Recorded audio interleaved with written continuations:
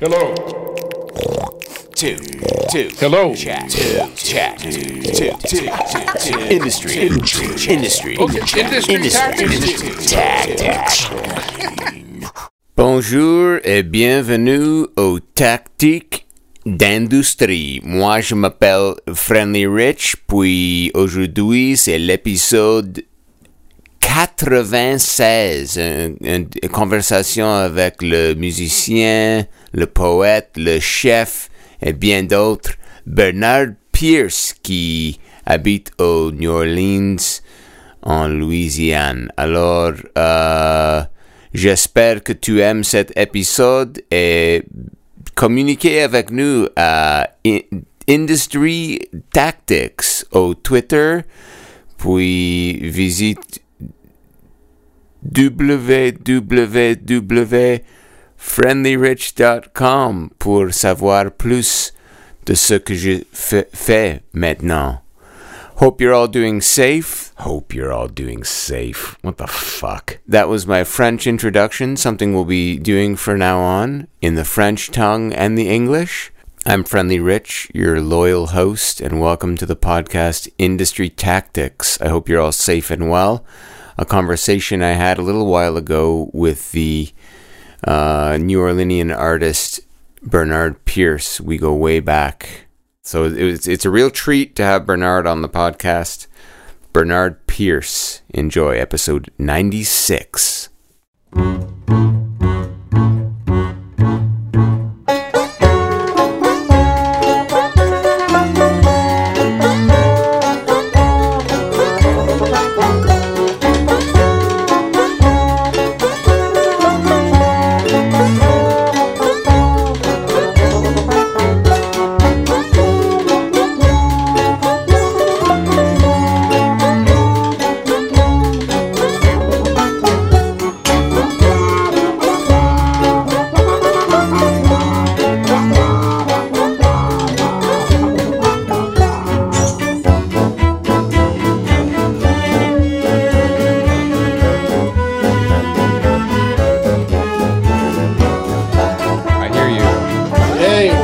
Liftoff. All right, cool. We got connected. There you are. Welcome. Hey, man, let me put on the headphones. Do it. Do your thing. Okay. Oh, yeah, that sounds beautiful. All right. Welcome. Thank you, man. We're recording, okay? I don't want to take you by surprise. No, here. It's cool, man. Okay. How you been? Yeah, that's a loaded question. Let's unpack it for an hour. Okay. How have I been? Well, you're in Canada. I'm in Canada. A lot of people are envious of that. I know. In theory, Yeah. We're all pretty envious. Of Canada. Yeah. You guys get along with a lot of people. Who don't you get along with? Who don't the Canadians get along with? On an international level, that's an interesting question. I mean, I think we're all trying, man. One by one. Here we are. I'm delighted to see you and have the opportunity to chat and catch up. Yeah, Canada's been watching. I think the whole world's been watching, man. Do you guys eat popcorn? Eat popcorn? I mean, we almost did. Not to make it a fucking spectacle, but it is. But that's what it is. Yeah. And that's how our Mr. Trump got to where he is, because I study that guy a bit. Yeah, sure. And so he's got a history of being in the media, right? Mm-hmm. And controlling the narrative for nearly 40 years. Right. He's been in the media that long. Right. And he's always been, his image has always been manicured. He had a relationship with this newspaper called the National Enquirer. Yeah. That he had like a reporter that was dedicated to him, and he'd call this guy up and like give him exclusives, and he just loves. And then his base in America is that, uneducated, people without college degrees, that, it's these guys that watch professional wrestling. Okay. So, which is millions upon millions of people. He was on a professional wrestling show. Exactly. I think he's Andy Kaufman in disguise. Fuck, man. It is. It's Andy Kaufman. Andy Kaufman is School of Politics. Yeah. So let's back up. Okay. Well, formally welcome Thank you. Industry Tactics, man. You and I have known each other how long? It's a while. At least since 2005, we probably started corresponding. Yeah. And then we met in 2006. February. Are we kind of loosely, weirdly, for some inexplicable reason, connected through Katrina? Like, is that what kind of threw you on your journey out of New Orleans? Well, no. I mean, I've been touring. Yeah. I've been touring since 98. Okay. Wow. So that and I played Pop Montreal. Yeah. The same time, that October. Is that how of 2005? Man, you got a good brain because I'm like it's all blurry to me. So did we meet in Montreal or in Toronto? No, I don't think so. Maybe in Montreal. Okay. But we met in Brampton. Yes. And then back even further, I had gone to a music festival in Toronto where I met this guy Jim Bravo. Oh yeah. Who's a painter and musician. And I was the truck driver back when this happened, 1996, 97. Whoa. 96, 97. I was driving big rig trucks, and I went to Canada for a delivery and spent, 2 weeks in Canada, and then it happened to be during like this NEW or NWE or some big music conference. Okay, North by Northeast maybe. Yeah. Maybe North by Northeast or something. And I dropped my trailer and was bobtailing around Toronto to the music festival and met this great guy Jim, and we're still in touch. Cool. On the old Facebook. Cool. Canada is awesome. I like going up there. It's interesting how you've kind of cross paths with Canadians a lot, it seems like it. Yeah. And that whole the Amara Z and the there's a big thing on the Canadian public Canadian Public Broadcasting, the CBC. They had a big thing on about the Amara Z and the Caravan Stage Company that came out recently, right? And I was a member of that company since 2012. Yeah. But they started in Montreal. Okay. I mean, in the 60s, as a theater company. Yeah. And they you got to check those guys out. Yeah, they've been all around the world. Yeah. Neato, man. Neato. Yeah. They don't technically they don't do a lot of sailing. Yeah. Because all the rigging is used for theatrical purposes. Okay. For staging. Fuck. So that's unbelievable. But they're amazing. They're great. So that's my real deep connection with Canada. So tell us, are those guys? You're born and raised in Lafayette? Is that right? Did I get it? No, that's the big city. Grew up in this village. It's called a village of Parks. The village of Parks, and within that village, I lived in an African American community because it was segregated, called Promised Land. Whoa. And those are the ancestral homeland. Hey, right on the bayou. Don't get too heavy. Okay, so cool. Just a nice light. You just dropped that in there. Okay, so you're from the Promised Land. All right, awesome. Glad I knew that about you. And you end up in New Orleans. And are you in New Orleans right now or what? I'm in New Orleans right now. Yeah. Okay. Awesome. And how did you end up there? Like, did it just? It's New Orleans, Yeah. Plus, being a Louisiana guy, my family goes back here since before it was Louisiana. Whoa. They go way like hundreds of years. You've traced that? Yeah. Oh yeah. My mom is like a genealogist. Awesome. And so, I mean, she's a librarian. Then she became a genealogist, focusing on our family. Yep. But that history goes back, to the 1700s. And so that area was part of this Native American First Nations area called the Attakapaw region. And so that was, that's, thousands of years old. Those people were there. Yeah. Then the French and Spanish came in, and that's the only reason why they chose to settle where they settled, because people were already there. I mean, I'm reading about the early history of Louisiana. Yeah. And these European settlers it was brutal, because they just didn't know. I mean, they're from France, from Paris, some of them, those cities were like, you could go shopping for food. Yeah. You couldn't go shopping here. Whoa. It was a place, some of these guys were, after being here a few months, they didn't have any clothes anymore.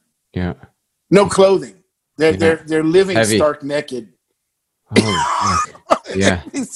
So Louisiana was a really brutal settlement, where you've got a lot of people, just struggling to survive. Yeah. And but they always settled, like here in New Orleans, there's a French market.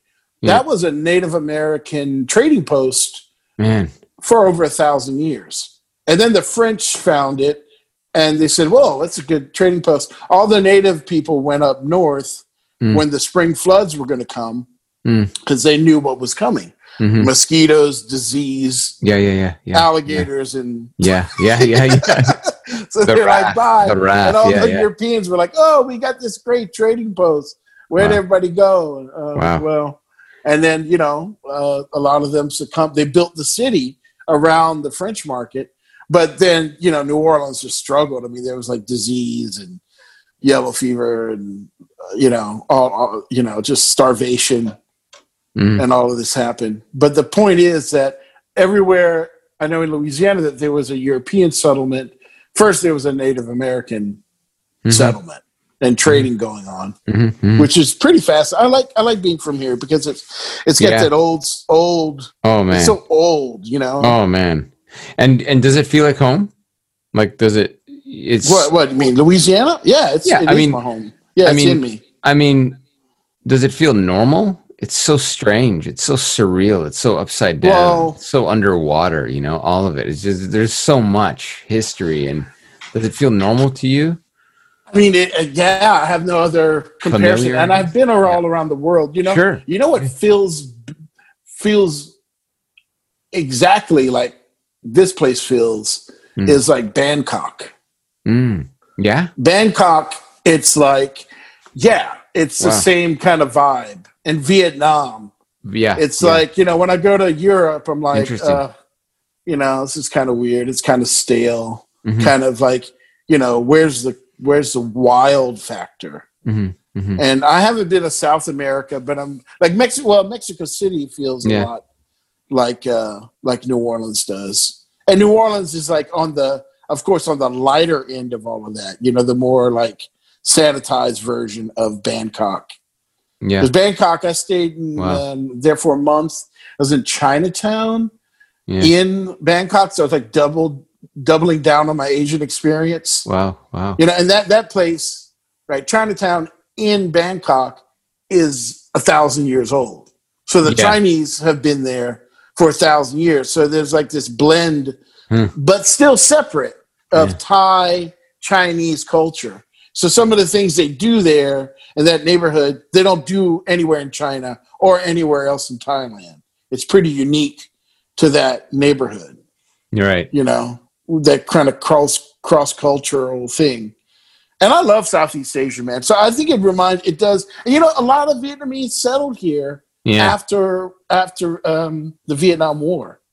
Oh, I didn't know that. Because of that. Okay. Because of the similarities of like the shrimping, fishing. And the French influence, because the French were in Vietnam in the 1500s. Whoa. And they're here later, in the 1600s. So, you're kind of nomadic, eh, in the way you roll.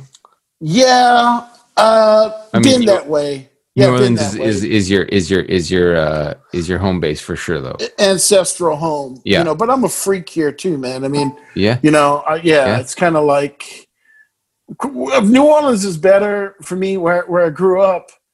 It's a pretty wild place with all the Acadians. Yeah. They settled down there, so I'm in Cajun country. I've been following that. It fascinates me, man. We're all connected. Yeah. Let's play a tune of yours. Let's play. Okay. You want to set this up? Let's play. You Can Have It. That's just wild. What's going on? Wild fun. Just trying to have fun. Well, amen. Here it is. You Can Have It. Bernard Pierce.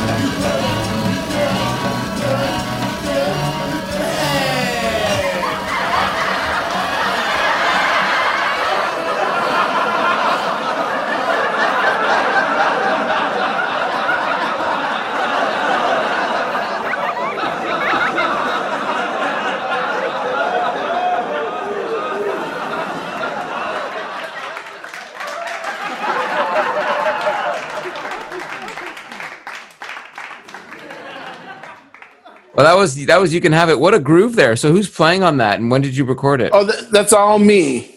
Oh shit! Amazing. Yeah. And And are you? Yeah, that's right. I should have known this about you. You're One Man Machine. Are you formally One Man Machine? You used to go by One Man Machine, right? And now you're just Bernard Pierce. Not yeah. I mean, you shed that bullshit. That's bullshit.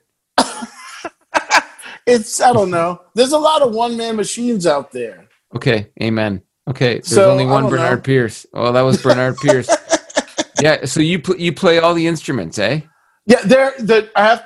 I think on this track, I have to listen to it, but I think there might be one drummer on there. This guy Jermaine Prejean. Okay, cool. But aside from that, and I do a little drumming on it. Yeah. But he kind of pulled it together. But I need to make sure. I haven't heard it in a while. Okay. So you're saying you're considered a freak in New Orleans? That's saying a lot. No, not in New Orleans. No, I'm like a cop in New Orleans. Oh shit! I'm the straight man in New Orleans. Okay. Now where I'm from, I see. That's country better. Town. That's better. Okay. From I'm more of a. You're the freak of the promised land. Yeah. Good. Good. Outlaw. What the hell? Where did you come from? Yeah. And it was that way my whole life. Right. Sort of like, I had friends and I was loved, but always like, that guy's a little different. Okay. That guy's a little different. And my father is half Russian, half African. Oh, wow. Russian Jew. Oh, and when I found that out, because he was adopted. Yeah. But my adoptive grandmother was a badass woman from North Carolina, moved to Harlem in the 30s, adopted my dad. Wow. In like 42, 43, but he was the offspring of a Russian Jewish woman who played the organ in Harlem, jazz pianist, jazz organist, actually, and hooked up with my grandfather, who was of West African descent. But, we don't know the circumstances of that union, Okay. So Amazing. We don't know what. But so the Russian, when I found out I had Russian blood, it all kind of made sense. When did you find that out? A couple of years ago. We always knew she was Caucasian, but and Jewish, but we thought she was from Poland. Okay. Because those records, it was all fuzzy. But my sister actually tracked her down, and she had just died. The grandma. Wow. Yeah. But we found a cousin. Okay. We found a cousin, and they gave us the whole lowdown and sent pictures of my Russian family. Yeah. And man, it made a lot of sense. So you said you kind of touched on not fitting in. What was like? What was high school like? What was like? It was great because I was. Where'd you go to high school? In Brobridge High School, Brobridge High. Yeah. Brobridge High in Promised Land? No. Promised Land is like a little village. Okay. So Brobridge is like the big city, You went to the big which is not a big. It's not a big city. Okay. At all. Okay. And it was good. It was good. It was like. It was It was a great experience. Yeah. And I was a freak, but I was really good at football. Oh. So it balanced the two out. Got it. I was hanging out with the goth kids, listening to The Cure. Okay. But also kicking ass football, so nobody could fuck with me.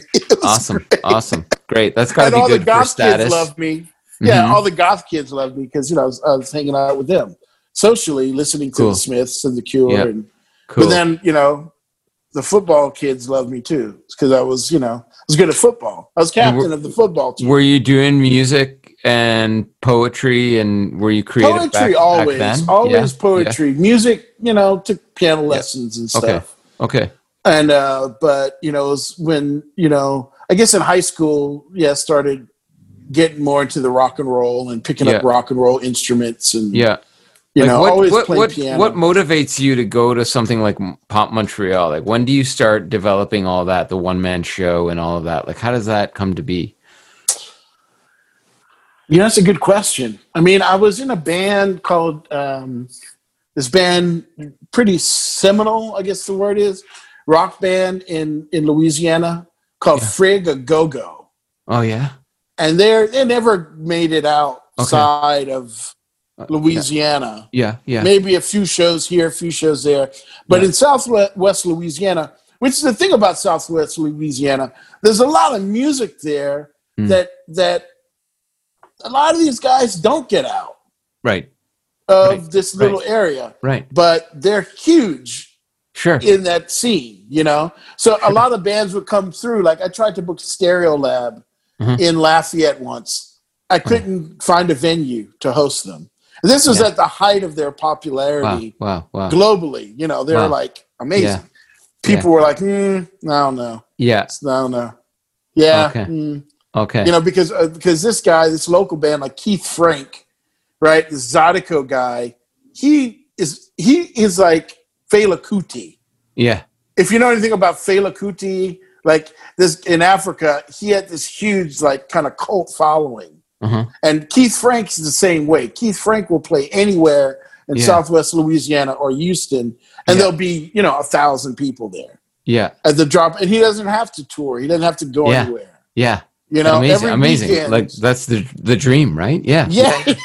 These guys like Horace Trahan. This guy is a Cajun musician. Cool.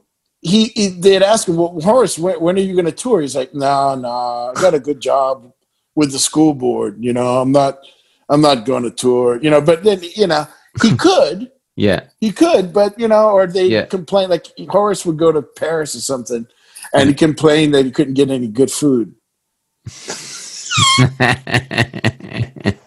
Amazing. But to his credit, Anthony Bourdain, before he went on to the great beyond, came to Lafayette.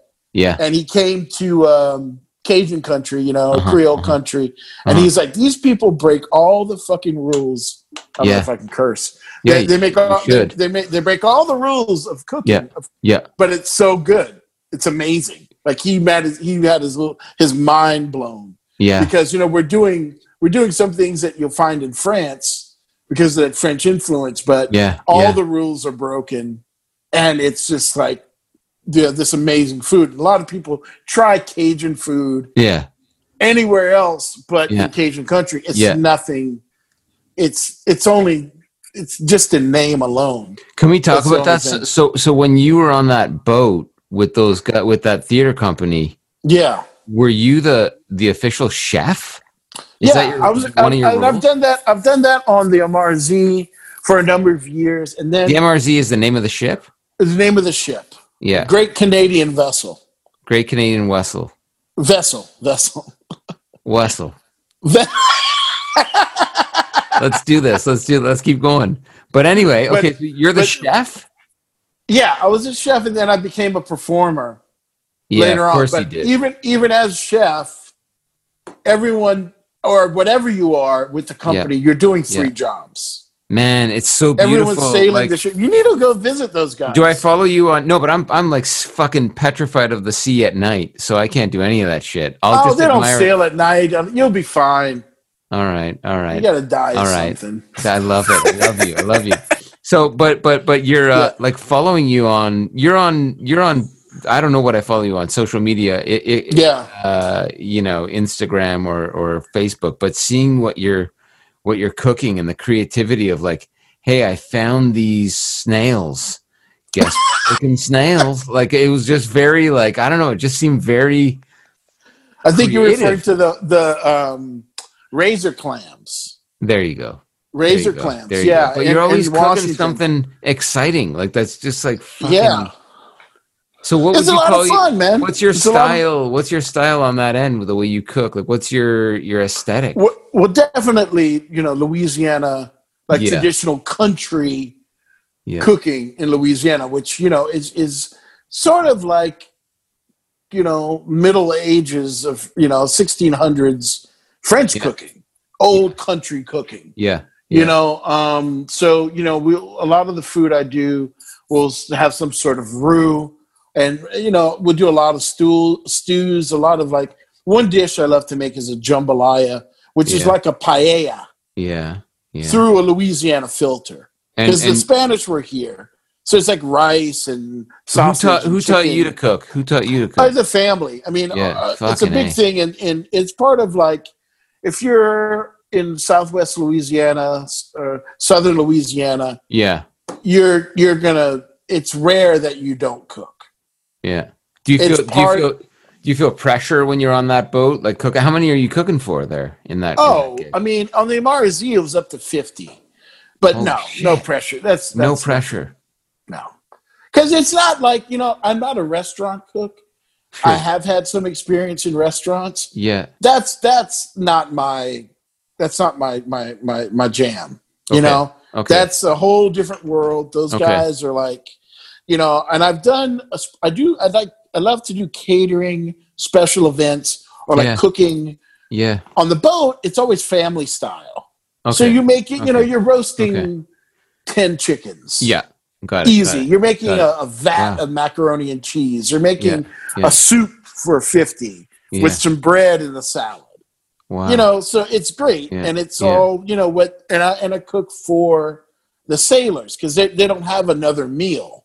Man. They don't have this is their only meal that they're going to have. The meals that I make. So there's pressure in that respect. Yeah. Because you don't want to disappoint someone. Yeah. Man. And what I learned, and then I learned, to really be a caretaker because it's not about me and my food or like, oh, look what I can make or like, what do you want to have? Yeah. Oh, you like Velveeta in your mac and cheese. Yeah. Okay, I'm putting Velveeta in your mac and cheese. You don't say what the fuck's wrong with you. Exactly. Yeah. Okay. Got it. No. Good. What do you want? What do you want? Cool. And like I make it, the biggest compliment I've ever gotten was I was in Vietnam. Yeah. And men really don't cook in Vietnam. Okay. Especially where I was. Yeah. That's what all the women told me. Okay. So I'm at this hostel, really nice hostel in this town called Nha Trang. It's on the beach. And I'm cooking this like congee, which is like sort of a rice porridge. And I made a big pot for everybody. Nice. And first they're freaked out that I'm cooking. Yeah. I mean, and like, what's this guy? And then I'm black and I'm there. And you're cooking in their style. Like you're doing, who is this? Who is this imposter?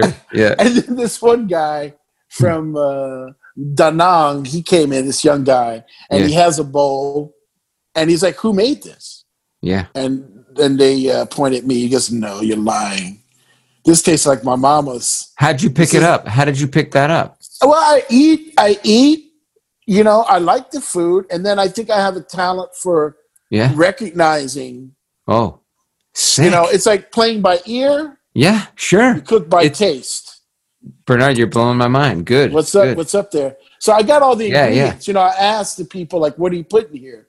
What goes, little baby shrimps. Okay. You get the chicken, you get the consistency. Yeah. And, I don't really follow recipes, but I definitely think it's like a musician, because I haven't been to culinary school, but, I've had some success with my food. Man.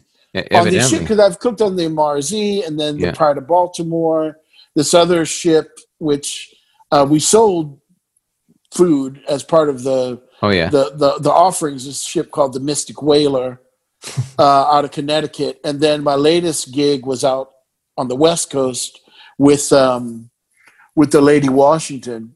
Yes, and they just texted me today because I made this big sushi bowl, like a deconstructed sushi roll. Okay, with like snow crab and avocado and salmon, and I made this, and then they just texted me, like I haven't been there since June. Yeah. They're like, hey, we made the sushi bowl.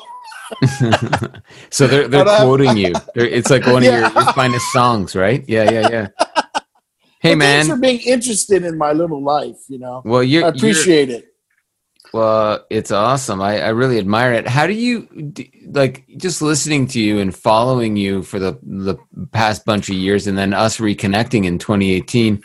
That was great. You're like, What are you? Are you a composer? You musician? You a sound man? I saw you doing sound there. Yeah, I wrote sound. Yeah. You a I just live. I just live. What the fuck? Yeah, I just live. Yeah, you don't have to put a title on it. Like it's. Well, you're certainly a creative musician. I couldn't be a real musician. Like these guys that tour. Yeah. Like when I tour, and I tried that. I've been with a band. You've done that for months and playing. I was in this band Dark Meat out of Athens, Georgia. Great huge name. Great name. Oh, great band. Wow. And we did like tours where we're going city after city after city. Okay. Yeah. And like my favorite part was when we'd break down, and then we'd be in the town for a week. Yeah. Or a few days. Yeah. And so when I toured, like when I went to I like to do it that way, like get to actually meet people. Yeah. So I'll go and like set up a couple of shows here and there. Yeah.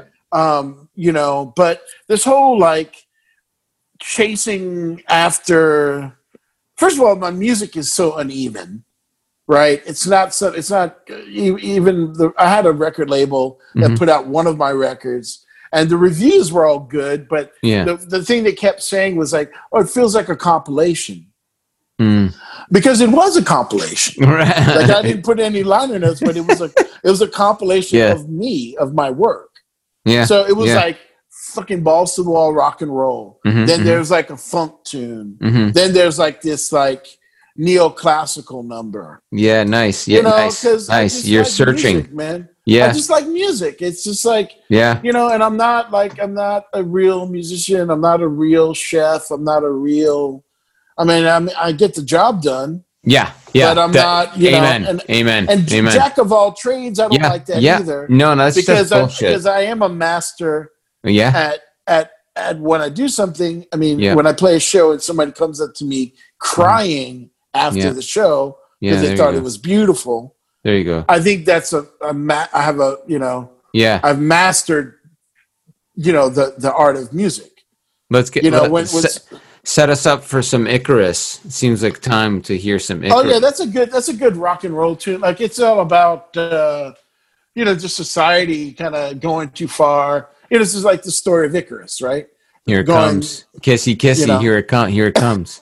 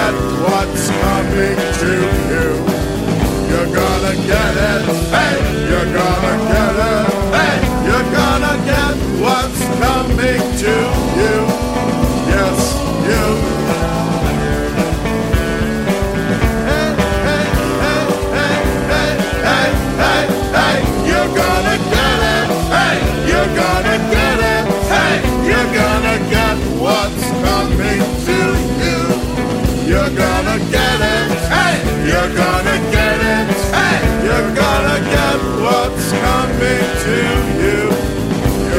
gonna get it.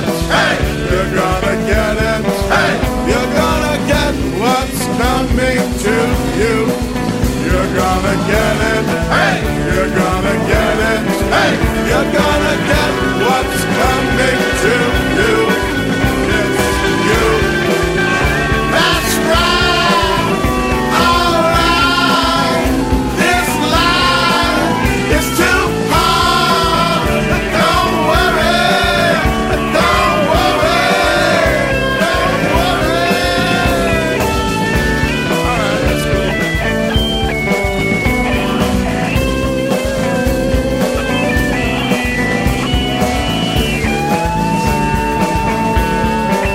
You're gonna get what's coming to you.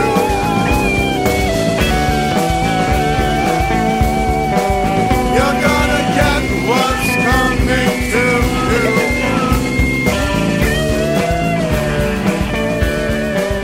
You're gonna get what's coming to you. So yeah, man, I love these recordings. I love these. Oh, good. recordings. Yeah, I had a good team. I had a good engineer, and then these two great musicians. Like on that tune, Yeah. I'm laying a lot of the tracks down on a loop station, and I bring it into the studio. Yeah, I The think when I engineer- saw you live, you were big on that. Like you, were Yeah, that yeah. was your rig, the loop station, and the you loop were- station, Yeah, yeah, Still working with that, and yeah. it's just a good way to lay tracks down. yeah. And then I'll flush it out in the studio with Okay. some good musicians. Okay. Usually Okay. a drummer, then another musician or two. What's cooking right now for you? Like in New Orleans or beyond? I know I keep seeing this thing about the house that you're looking to buy. Oh yeah, and Selma. Yeah, that should be. What is that project, Bernard?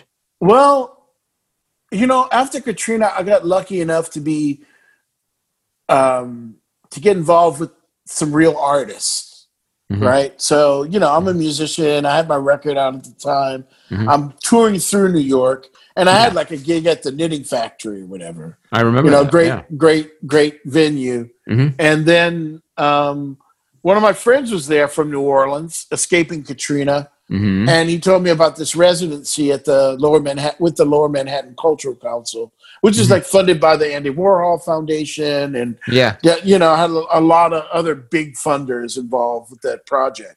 But that's And how so I applied. Was that how you brought us to New York that time? That's how I got you to New York. Yeah. Fuck, crazy. Yeah. So I got Okay. that residency, and that was like an 8-month paid residency. Yeah. And it did me a lot of good. And then I That's got perfect. introduced to the whole world of like artist residencies or being an artist in residency. Yeah. Okay. And this was a pretty loose one. And it's like, it wasn't in a community, but I learned about other artist residencies. Okay. So I've got it. actually started one in Bulgaria with this guy, Adam, out there. He's great. And Bulgaria is super cheap.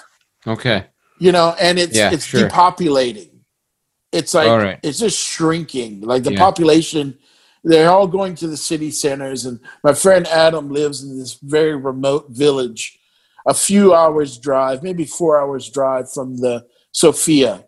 Okay. And I want to, because of COVID, I haven't really been able to advertise it or send people out there. But Adam has moved into this village that once had maybe 1,500 people, and now it's like under 100 people live there. Well, So I was just scouring the world for a place that was safe, yeah. that was cheap, and Bulgaria came up because I met someone at a club I was mixing sound for, and people always come up to the sound man. Yeah. You don't look that busy. But you always have your ears and eyes open, don't you? Do you? Don't Yeah. You? Like it's And you're mixing, you're working, but you don't look that busy.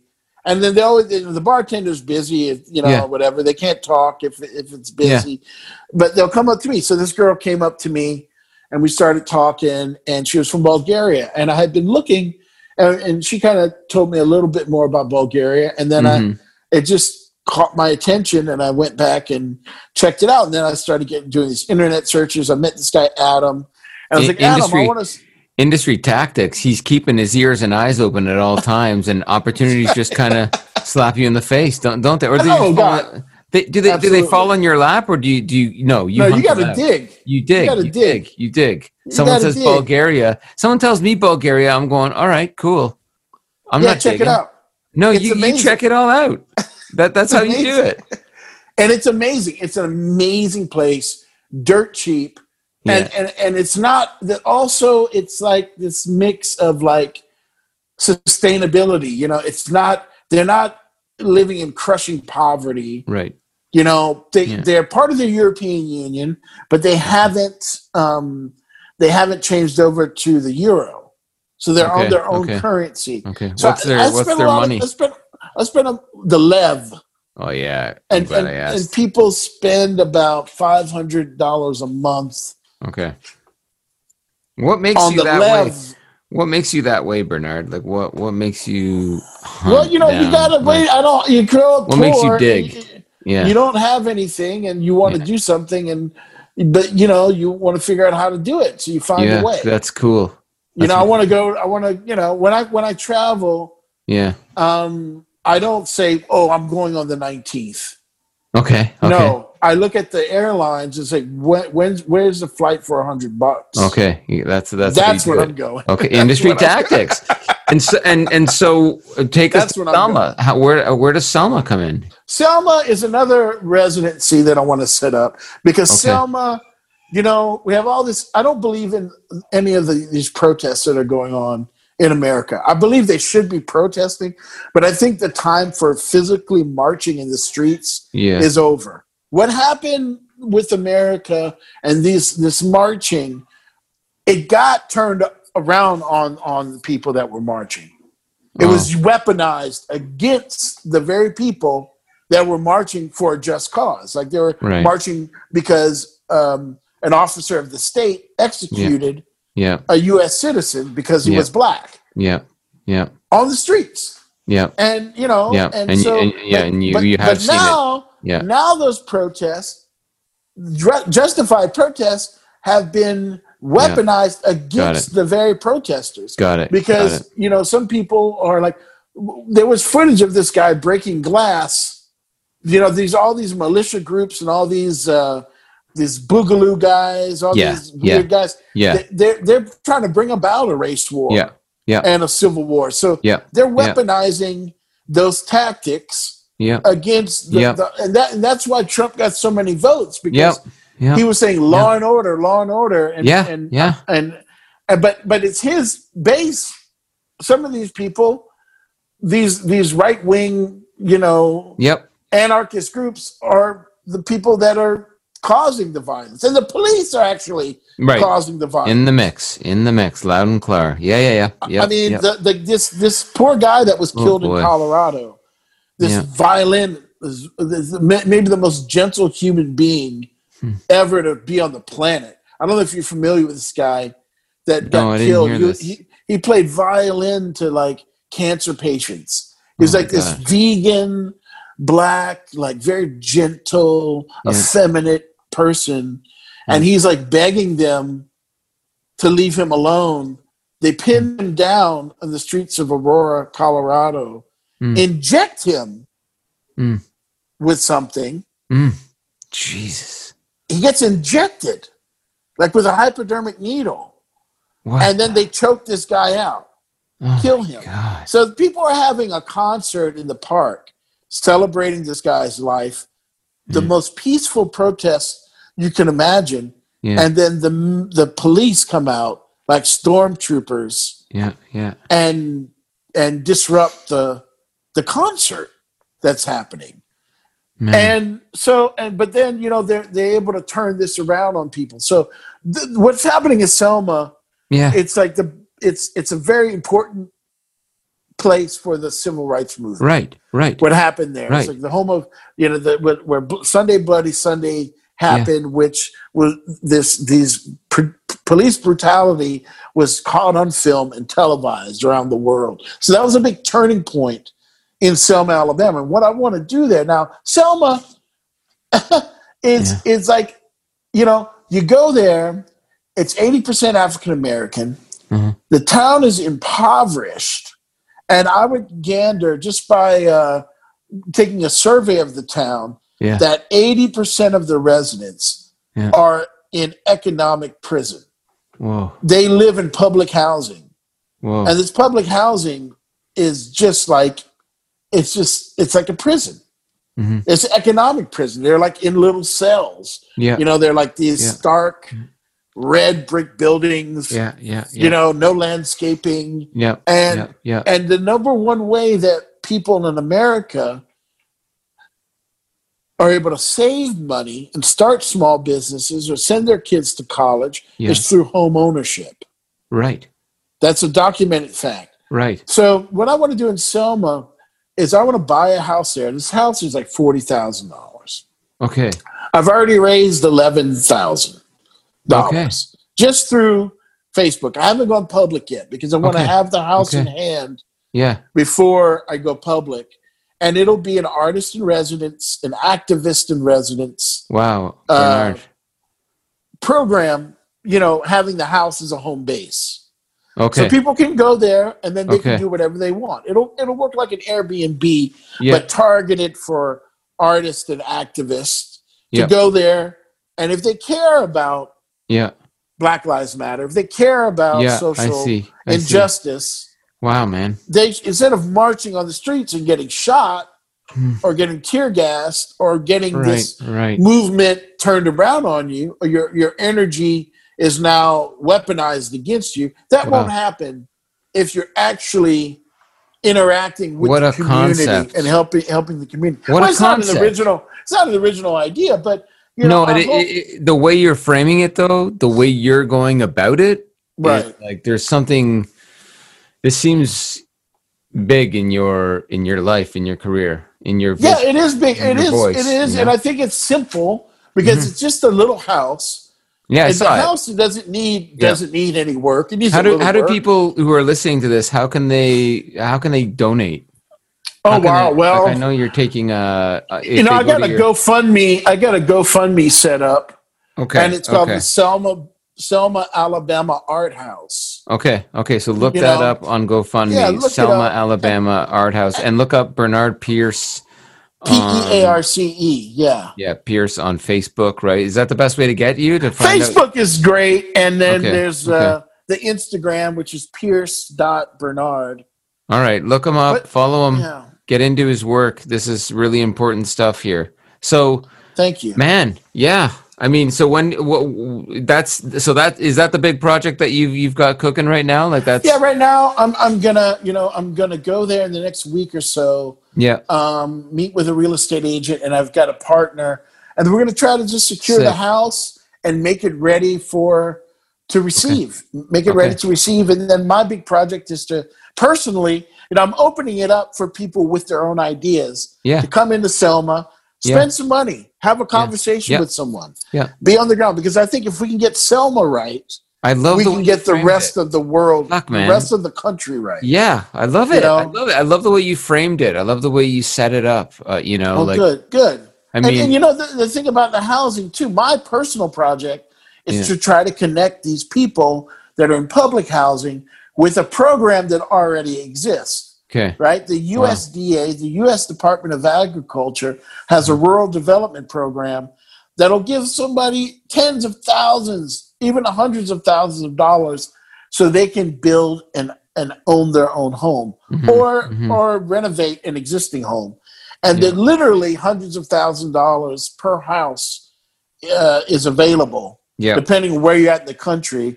Yeah. And it's for low and very low income people. Okay. So this is like it's just a matter of connecting the dots. It's not we can't solve this problem. And it's not that much money in the grand scheme of things. Like, I mean, you're talking $40,000 to get this house set up, or more to once you about 40, and then 40 to buy it is like yeah.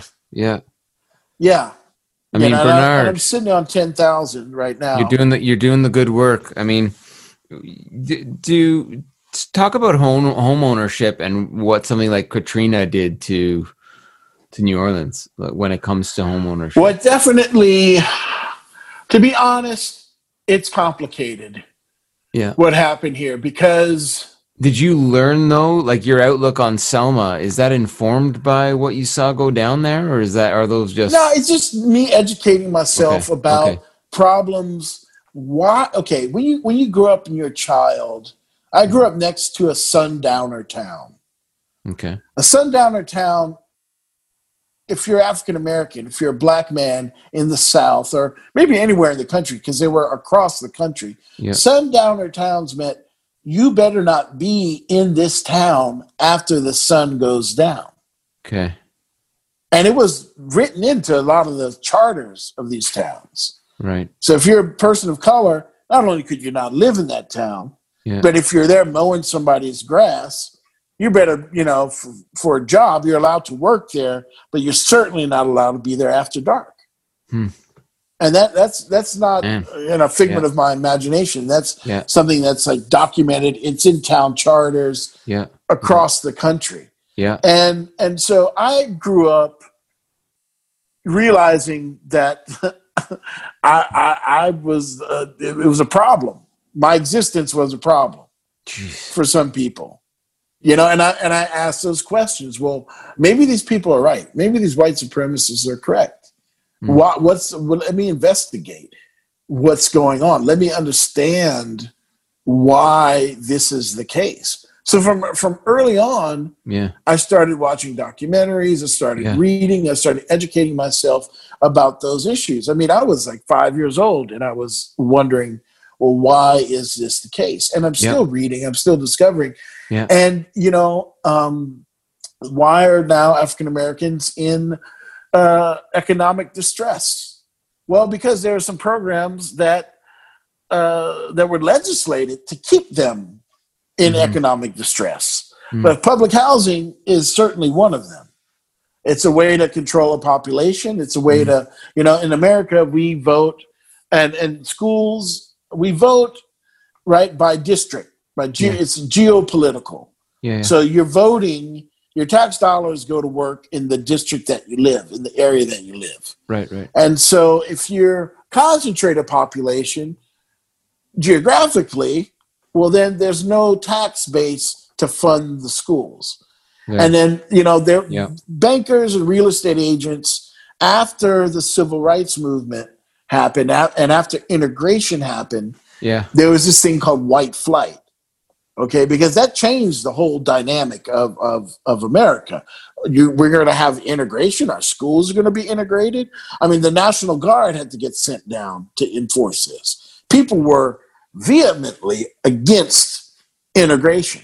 Right. Okay, I mean, it was a huge deal. And so, they fled the inner cities.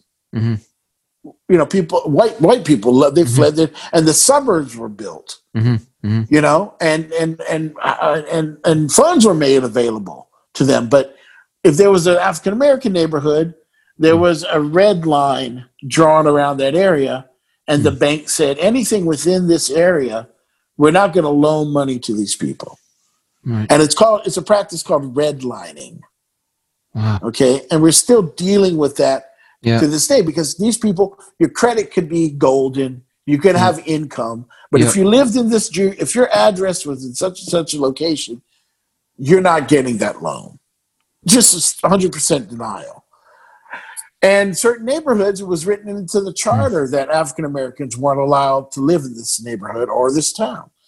And still to this day, African American homes are valued, I think it's like 23, 24, 25% less than any other home in America. So all of that, you put all that together, and then you get, there's not a tax base for a police department. There's not a tax base for a fire department. There's not a tax base for education. So there's an increase in crime. There's an increase in, there's no money being made. There's no generational wealth accumulating. When America, the middle class, they make their money based on, they buy a home, they pay the mortgage. In 20, 30 years, they own the home. They have equity in the home. And and then little Johnny needs to go to school. Well, let's borrow let's take out a little loan. against the House. They won't lose the House, but they can find some of that capital to buy Johnny a car and give Johnny the books he needs, and buy little Johnny a sweater and make sure he's well fed. And that's not the case for all Americans, and that's not the case for all African Americans. But a lot of African Americans were subject to that sort of discrimination. And now you see it still happening in Selma, where these folks are living in public housing and they're not able to accrue wealth because, who's making enough money to survive and have a savings? It's almost impossible. The debt to income ratio is right on the nose. So at least if you're paying your mortgage, you're allowed to save money that way. A house is a savings account that you can borrow against. You can build on. Yeah, you can build on. And it's something that you have to pay. You're forced to save it against your better judgment. Against your bad judgment even. You got to pay that mortgage or you won't have a place to live. So I just see that, and I'm not alone. The Brookings Institute, they're a huge think tank. And they can't, I read their study regarding this subject, and it really supports my ideas. The only thing that they didn't come up with was a solution. I think this program through the USDA is a valid solution to maybe not a complete solution, but it can address some of the some of the people that are in that predicament. Man, living in public housing. So we'll see. I really admire where you're at. Like I just think it's like, because you keep hope in your approach, and it's creative as hell. Hopefully it's a simple idea. So it's beautiful. Like the elevator pitch of it is like, I fully understand it, and I'm jazzed. Good. That's a concern I have. No, don't be. It's charming to hear. It's charming to hear you talk about it, and I'm like more invigorated about it now than I was when I read your beautiful write-up on thank you. Setting it up. So speaking of your beautiful write-ups, everything you write is like straight to the jugular in terms of like, oh my God, this guy's pen is like strong. You're a poet, man. Are you? Well, thank you. Your poems, you almost make Facebook tolerable. Like one of my 4 reasons for staying on Facebook is Bernard Pierce's poetry. So are you going to Zuckerberg? I need a nickel, man. What are you planning? What are you planning to do with that shit? What are you planning to do with that shit? Well, I've got 2 books I published myself. I don't believe in submitting to. I'm a big fan of the band Fugazi. Oh yeah, sure. And Discord Records, and they did everything themselves. Yeah, love it. Love it. So I love putting out my own. Your DIY. DIY. And can you read us a poem? One of your. So we're listen, guys. We're fresh off of Trump's loss on Saturday. Did New Orleans go nuts on Saturday when it was announced that Biden won? New Orleans is always going nuts. We're always going.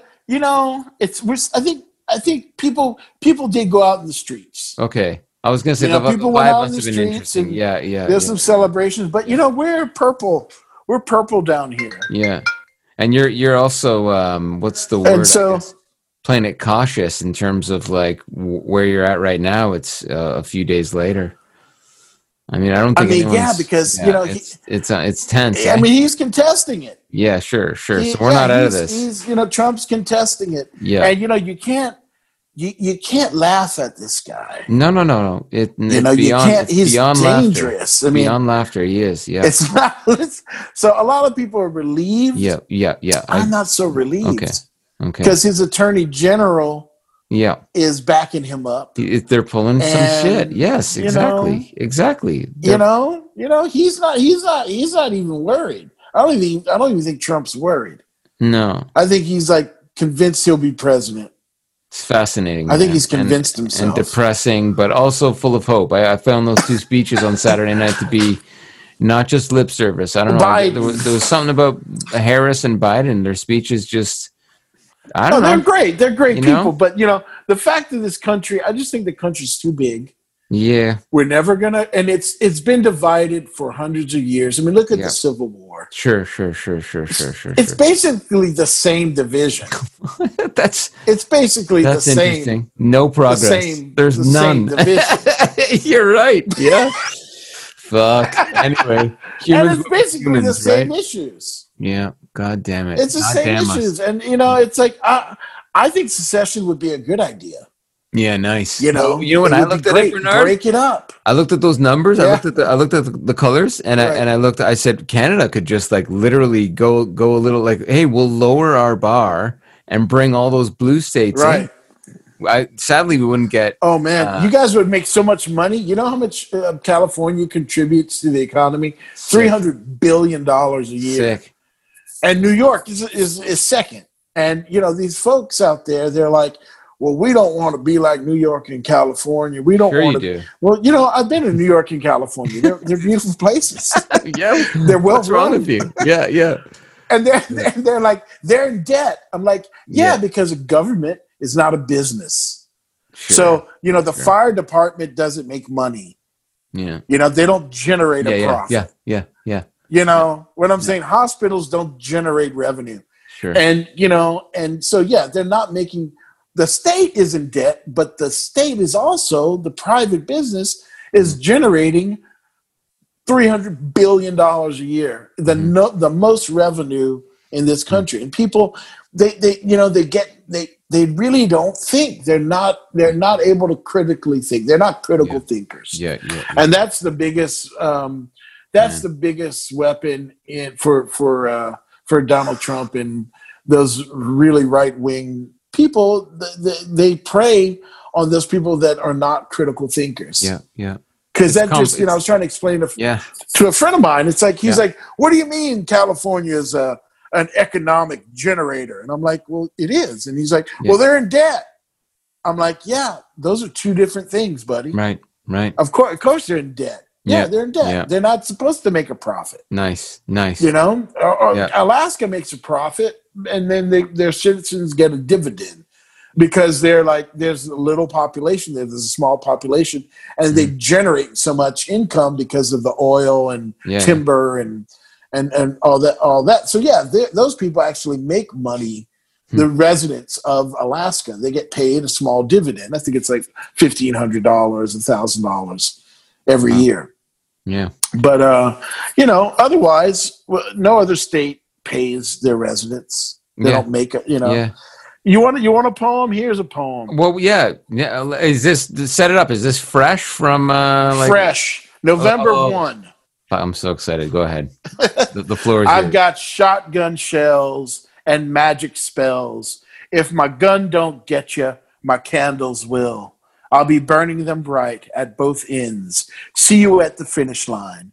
When you come in, I'm going to win the race. Going to win first prize. Because I know how to win. Because I know how to fly. You'll be running hard and sweating. You're running out of time. I'll be soaring in the sky. Because I've paid the price. It was awfully high. Better live today. Tomorrow may not arrive. 10 million years old, I've made out of stardust and flesh and bones. Love and lust, forever I roam. If you can't seem to understand, you ain't supposed to. If you get lost, just tell yourself what to do. You've got to follow your senses. 1, 2, 3. Feel them inside, buzzing like a bee. 4, 5, 6. Use them all. To find your way, you must fall. Take a great big leap, a leap of faith. If you don't believe, death will laugh in your face. But the joke's on him, because you're already dead. You always were. Life was just in your head.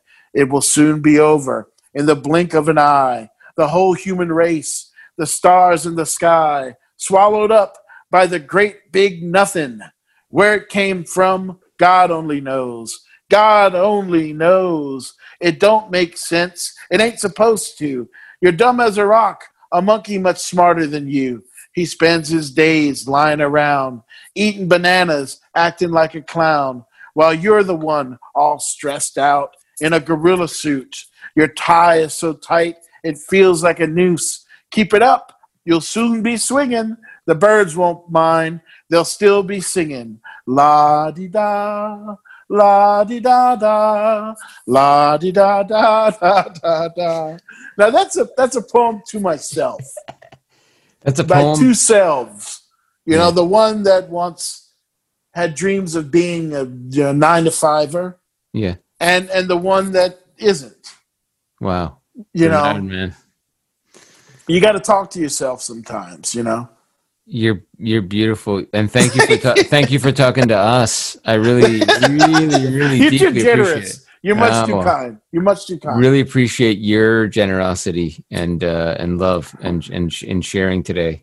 And we're gonna go out on one of your longer tunes. This is The Sacred and the Profane. Bernard Pierce. It requires a little patience. That one. Get in but there's there. Payoff. We'll see it on the other side, friends. This is 11 minutes of Bernard Pierce. You take care of yourself. And to learn more about Bernard's work, check him out on Facebook. And how do they go on, let's direct them. I'll give you my email too. My email is the best way, really. For that Selma House project, though. Send me an email. Okay. Email. It's bernardpierce@gmail.com. And that's you see the way he is? BERNARD. PEARCE. Okay, so just like it's spelled in the podcast, just like it's if you're spelled. Listening to this podcast at bernardpierce@gmail. Wow, you're blessed to have that. You're the only Bernard Pierce with that Gmail address. That's for you. That's it. Good for you, man. I get another guy that has a dot between the Bernard and the Pierce. Fuck that guy. I get it. He's a lawyer in England. Okay. Well, that's your other self. That's your other self, right? Thank you so much. You've been very generous. Take good care and keep in touch, okay? Yes, sir. Thank you. All the best. All the best. Thank you so much, Bernard, for opening up for your stories. We even got a poem there. That was a really special episode. Give some support to the Selma, Alabama art house that Bernard is starting up. That is a very inspiring project. I just made my donation to that important project, and I hope that you'll do the same. So learn more about us. Let us know what you're thinking about all these podcasts at Industry Tactics, or go to my website, friendlyrich.com, for more info, and we'll see you again in 2 weeks with episode 97. Take good care, everybody.